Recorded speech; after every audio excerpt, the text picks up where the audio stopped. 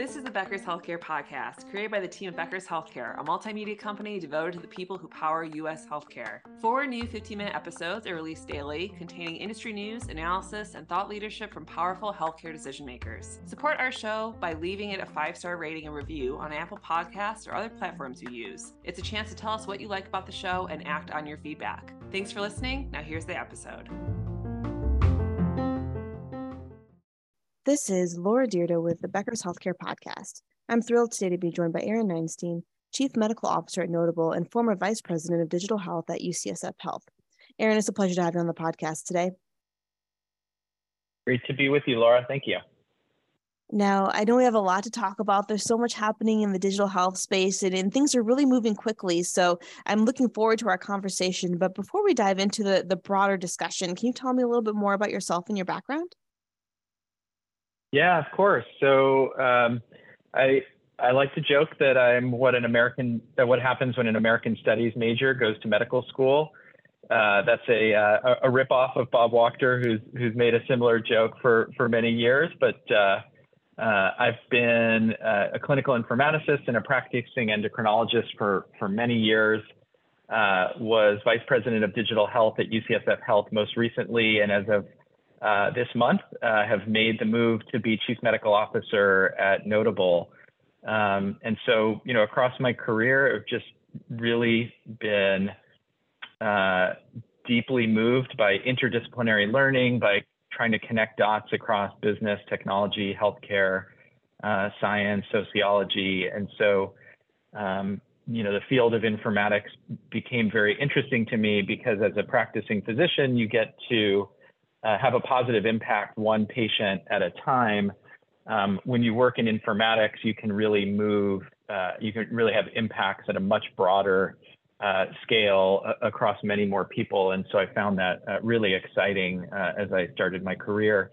So over the years, helped lead our EHR implementation and optimization at UCSF. Was co-founder of a nonprofit organization called Tidepool that builds software for people with diabetes. And over the past 10 years, really helped build our digital health programs at UCSF in precision digital marketing, patient communications, patient access and scheduling, referrals intake, deploying AI capabilities at UCSF, building programs in telehealth and virtual care, and really helping drive digital transformation at UCSF. So moving more towards a product mindset, incorporating and building a human-centered design practice, agile methodology, use of embedded analytics, and really trying to help UCSF become a more digital organization. Fortunate to still have a clinical practice in endocrinology where I focus on diabetes care and really love doing that, and have also been really fortunate to be engaged in federal health IT policy. So I serve on the federal HITAC, the Health Information Technology Advisory Committee, and really passionate about advancing federal policy related to patient data access, interoperability, APIs, and advancing virtual care capabilities across the country. And then, as I mentioned, recently took this role as Chief Medical Officer at Notable, and very excited about having the opportunity to really continue my passion for removing inefficiencies from the system, thinking about all of the administrative burden that gets in the way of providing great care to patients, and how can we use technology and modern capabilities to remove those administrative burdens and make the patient experience much better than it has been over the past years. That's amazing to hear. And what a great journey for your career in terms of starting off as a clinician and obviously making a huge impact on the patients that you're serving, but then broadening that out as an informaticist and doing a ton to make the healthcare system more efficient and better from the technology side and touching so many more lives. And then, I know in the past few years, as you were talking about, digital transformation has been such a huge undertaking for so many health systems, as well as UCSF Health. And from your perspective, perspective, when you're looking at, some of the opportunities and headwinds, what do you have your eye on right now? What do you really see as being spaces that have a lot of open opportunity, but also, things that could be potential roadblocks or challenges for digital transformation in the healthcare space? Yeah, I think there's sort of the macro trends that have been, going on for the last 10, 15 years in healthcare, and then the things that have really accelerated in the past year or two when we think about the headwinds. I think the broader trend is that unlike other industries where technology has really transformed the consumer experience, has driven a lot of efficiency, has maybe lowered costs, those things haven't happened yet in healthcare. And as an industry, we largely, we've moved from paper to digital records, but we haven't really leveraged technology to make the consumer experience better, to lower costs, to improve access, and to really tackle some of the big challenges that we face in the healthcare system. And we're seeing those challenges get worse these past few years, really exacerbated by the pandemic. So, burnout among our providers and our nurses and people leaving the workforce, rising cost of labor for hospitals and health systems, and facing labor shortages, unable to hire enough staff to staff hospitals with nurses, to staff clinics with clinic staff, worsening frustrations among patients with challenges in access to care, long wait times for care, friction and a subpar experience. And at the end of the day, these headwinds on health systems, the impact these have on all of us as people and patients and parents, it's getting harder for people to afford care. It's getting harder for people to access care. We're seeing widening health disparities. And so I think the real opportunity now over the coming years is to actually leverage technology to do the things that we've seen technology do in other industries.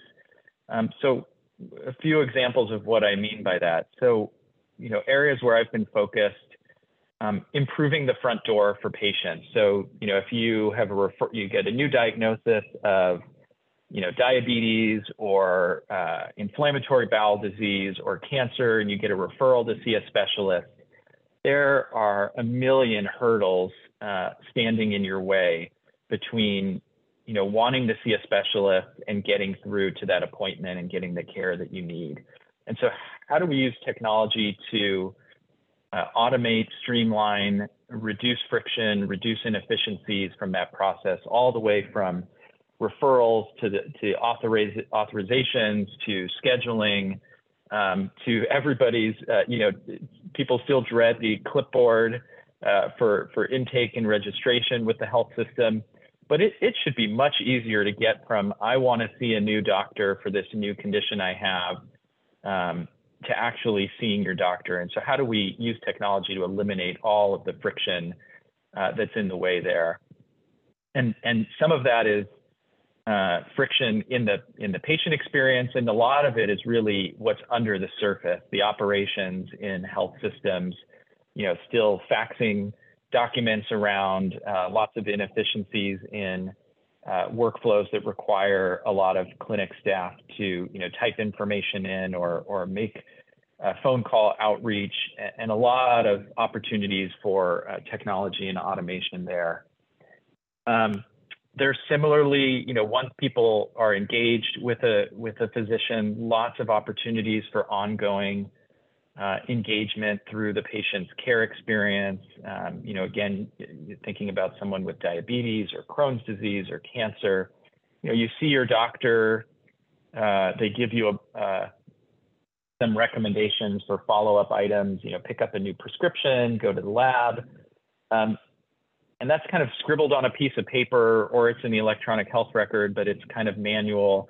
And so how do we help support people in getting those things done, in scheduling those next steps, in checking in with them to make sure they were able to get the medication from the pharmacy, and in checking in with them a week later to see if they have any side effects from that new medication. Again, the information is probably in a computer now, but it's essentially on a piece of paper in a computer, because our systems are not supporting patients in educating them and in supporting them in taking those next steps in their care. And then I think the last piece is, as you look broadly across digital and healthcare, people are appropriately concerned that technology could worsen disparities. We obviously have huge challenges with health disparities in this country. The way I look at it is I think technology actually has the opportunity to reduce disparities, because by giving everyone the exact same experience that isn't tailored to people's individual needs, which is the way things kind of are today, I think that's part of what may worsen disparities. But we can use technology to actually understand people's individual needs. What language do you speak? What's your education level? What's your family situation? Or what hours of the day is best to communicate with you? Is that morning or evening? And really understand people's personal preferences and needs, and tailor our outreach and our engagement with them to their individual needs. I think that has a significant opportunity to personalize and create more equity and reduce disparities. So I think there's clearly lots of headwinds that we're facing as an industry, but lots of opportunities facing us to improve those outcomes that we really care about. That's such a great point, Aaron, in thinking through all the different ways that technology could make a difference for the healthcare system operationally, as well as patient outcomes, and personalizing medicine in more ways that could close some of those health disparity gaps. And, from your perspective, you've been in the field for a long time and really seen how technology is integrating in healthcare and some of the unique challenges with that as well. So, what does growth look like in order to meet this reality that you're talking about, in terms of integrating technology like they have in so many other industries to improve the patient experience, to cut costs, to become more efficient? How do you grow as an organization and really add value with the technology that's available? So I think sometimes it's counterintuitive because of what gets the headlines. So I think there are a lot of exciting ideas for how healthcare can change dramatically, where there can be disruption, where we can completely change care models or disrupt the way things work today. And I think those are very exciting and very important. At the same time, you take a very pragmatic look at where there's friction today, where there's challenges. I think there's so many opportunities to identify process efficiencies, remove friction from within care delivery systems today. I was talking to someone last week who's at a hospital and is a revenue cycle leader, and she was recounting her challenge. So she had a team who helped patients with cancer get authorization to get their chemotherapy infusions. And with labor challenges over the last year, she's lost many people on that team and no longer has enough staff to help patients get authorizations for chemotherapy infusions when they want to show up for those. I was talking to someone else who works in patient access at another health system, and they said their doctors have empty space in their schedules because they don't have enough access center staff to help create appointments and help do the scheduling for their doctors. And so I think, again, as we were talking about these headwinds, there are some just very pragmatic, basic challenges that our care delivery systems are facing. And these are opportunities to use technology and automation to help. These are things that helping, fill out authorization forms and send them to the payers, or helping patients self-schedule and managing the intake and scheduling electronically. These are things that technology can achieve. And so I think there is a lot of low-hanging fruit out there where we can reduce inefficiencies, support the health systems that are struggling with not enough staff and not enough people to manage these workflows. And at the same time, we don't have to design something very fancy to make the experience better for patients. It's removing all of these inefficiencies and blockers that are in the system, and all of this extra work that health systems are trying to do with not enough staff. And I think, that may not draw the headlines, but I think by solving those challenges kind of in the bowels of every health system, we can really, move the needle on those outcomes again, patient access to care, reducing disparities, lowering costs. So those are the things I'm really excited about. And I was happy to see the New York Times actually did, I can't remember exactly what the headline was last week, but they did a piece basically headlining, AI is not necessarily going to do all of the fancy things yet in healthcare, but it's going to start making your life easier. And I think that's the right headline. And Eric Topol wrote about this in his last book, saying, we don't need AI to cure cancer. We just need it to help restore the doctor-patient relationship and remove administrative burden. And I think that's where we're going to see the value over the next several years and really have impacts there. That makes so much sense, and definitely love that idea of, really first and foremost focused on how healthcare can be easier with artificial intelligence and other technologies, and then, seeing where things go from there. So I think that makes a lot of sense, and I appreciate you spelling out some of those different areas where disruptions, may happen, but really it's kind of like the little areas and the little spaces where it can make a big difference operationally as well as clinically. I know for a lot of hospitals and health systems, they're being presented with on a daily basis a lot of new technologies now, a lot of AI-driven applications and functionalities and platforms and whatnot to consider to help them in the future, while also grappling with some financial challenges and realities that we haven't faced prior to the pandemic. So, from your perspective, what do you see as being really important for healthcare organizations to continue to invest in right now, especially thinking through, limited resources on their end? Well, so this is the year of AI and large language models, right? So I would be remiss if I didn't answer in that context, but I'm going to put a twist on it. I think there is an impulse when people get their hands on a new technology to come at things from the perspective of, wow, there's this exciting technology. What can I do with it?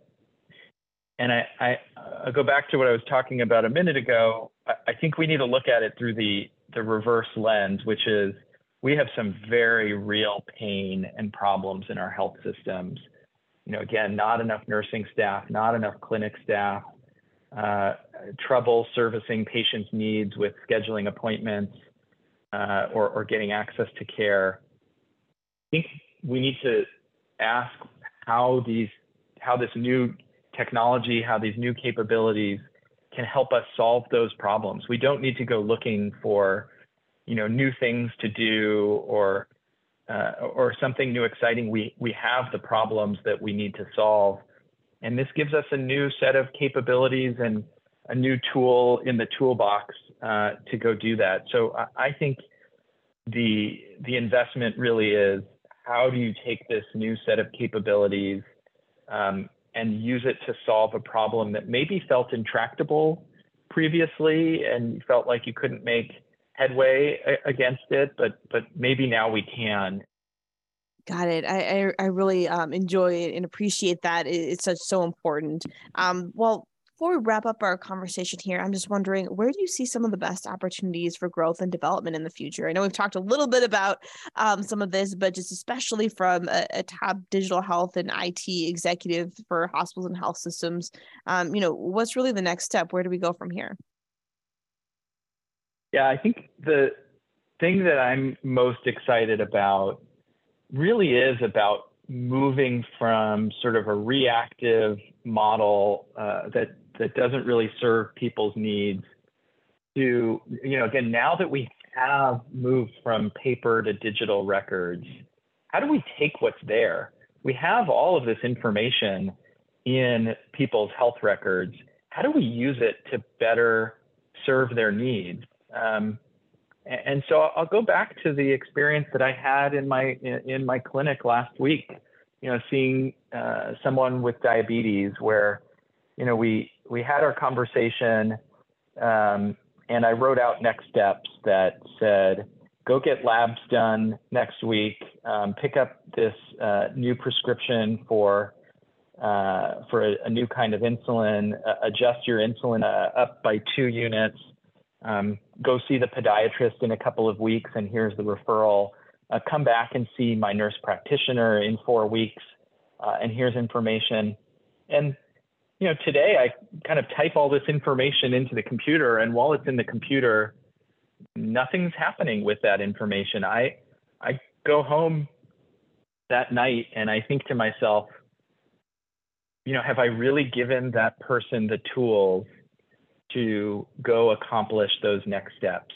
How are they going to take those next steps of making sure that the referral gets processed and they get scheduled, that they know what lab tests need to be done and where to go and when to come get it done, that they have the right ability to schedule with my nurse practitioner, that the prescription I wrote and thought I was sending to a pharmacy is going to be affordable for them, that they're not going to have side effects the next week, or that they're going to have questions about how to take it.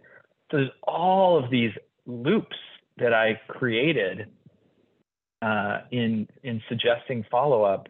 And again, today our system basically puts all of that on the patient. In an ideal world, we'd have enough staff in our clinics to help patients do all of those things, but no health system has enough staff to support the patient in every single one of those follow-up steps. And patients may not have the tools to do it themselves. And so how can we use intelligence to understand that those are the next steps in their care that patients need to take, and help them, give them the tools, give them the education, provide the electronic nudges, remove the barriers behind the scenes from that referral being processed. So I think what I'm most excited about over the coming years really is moving from, V1 of digital in healthcare, where we just have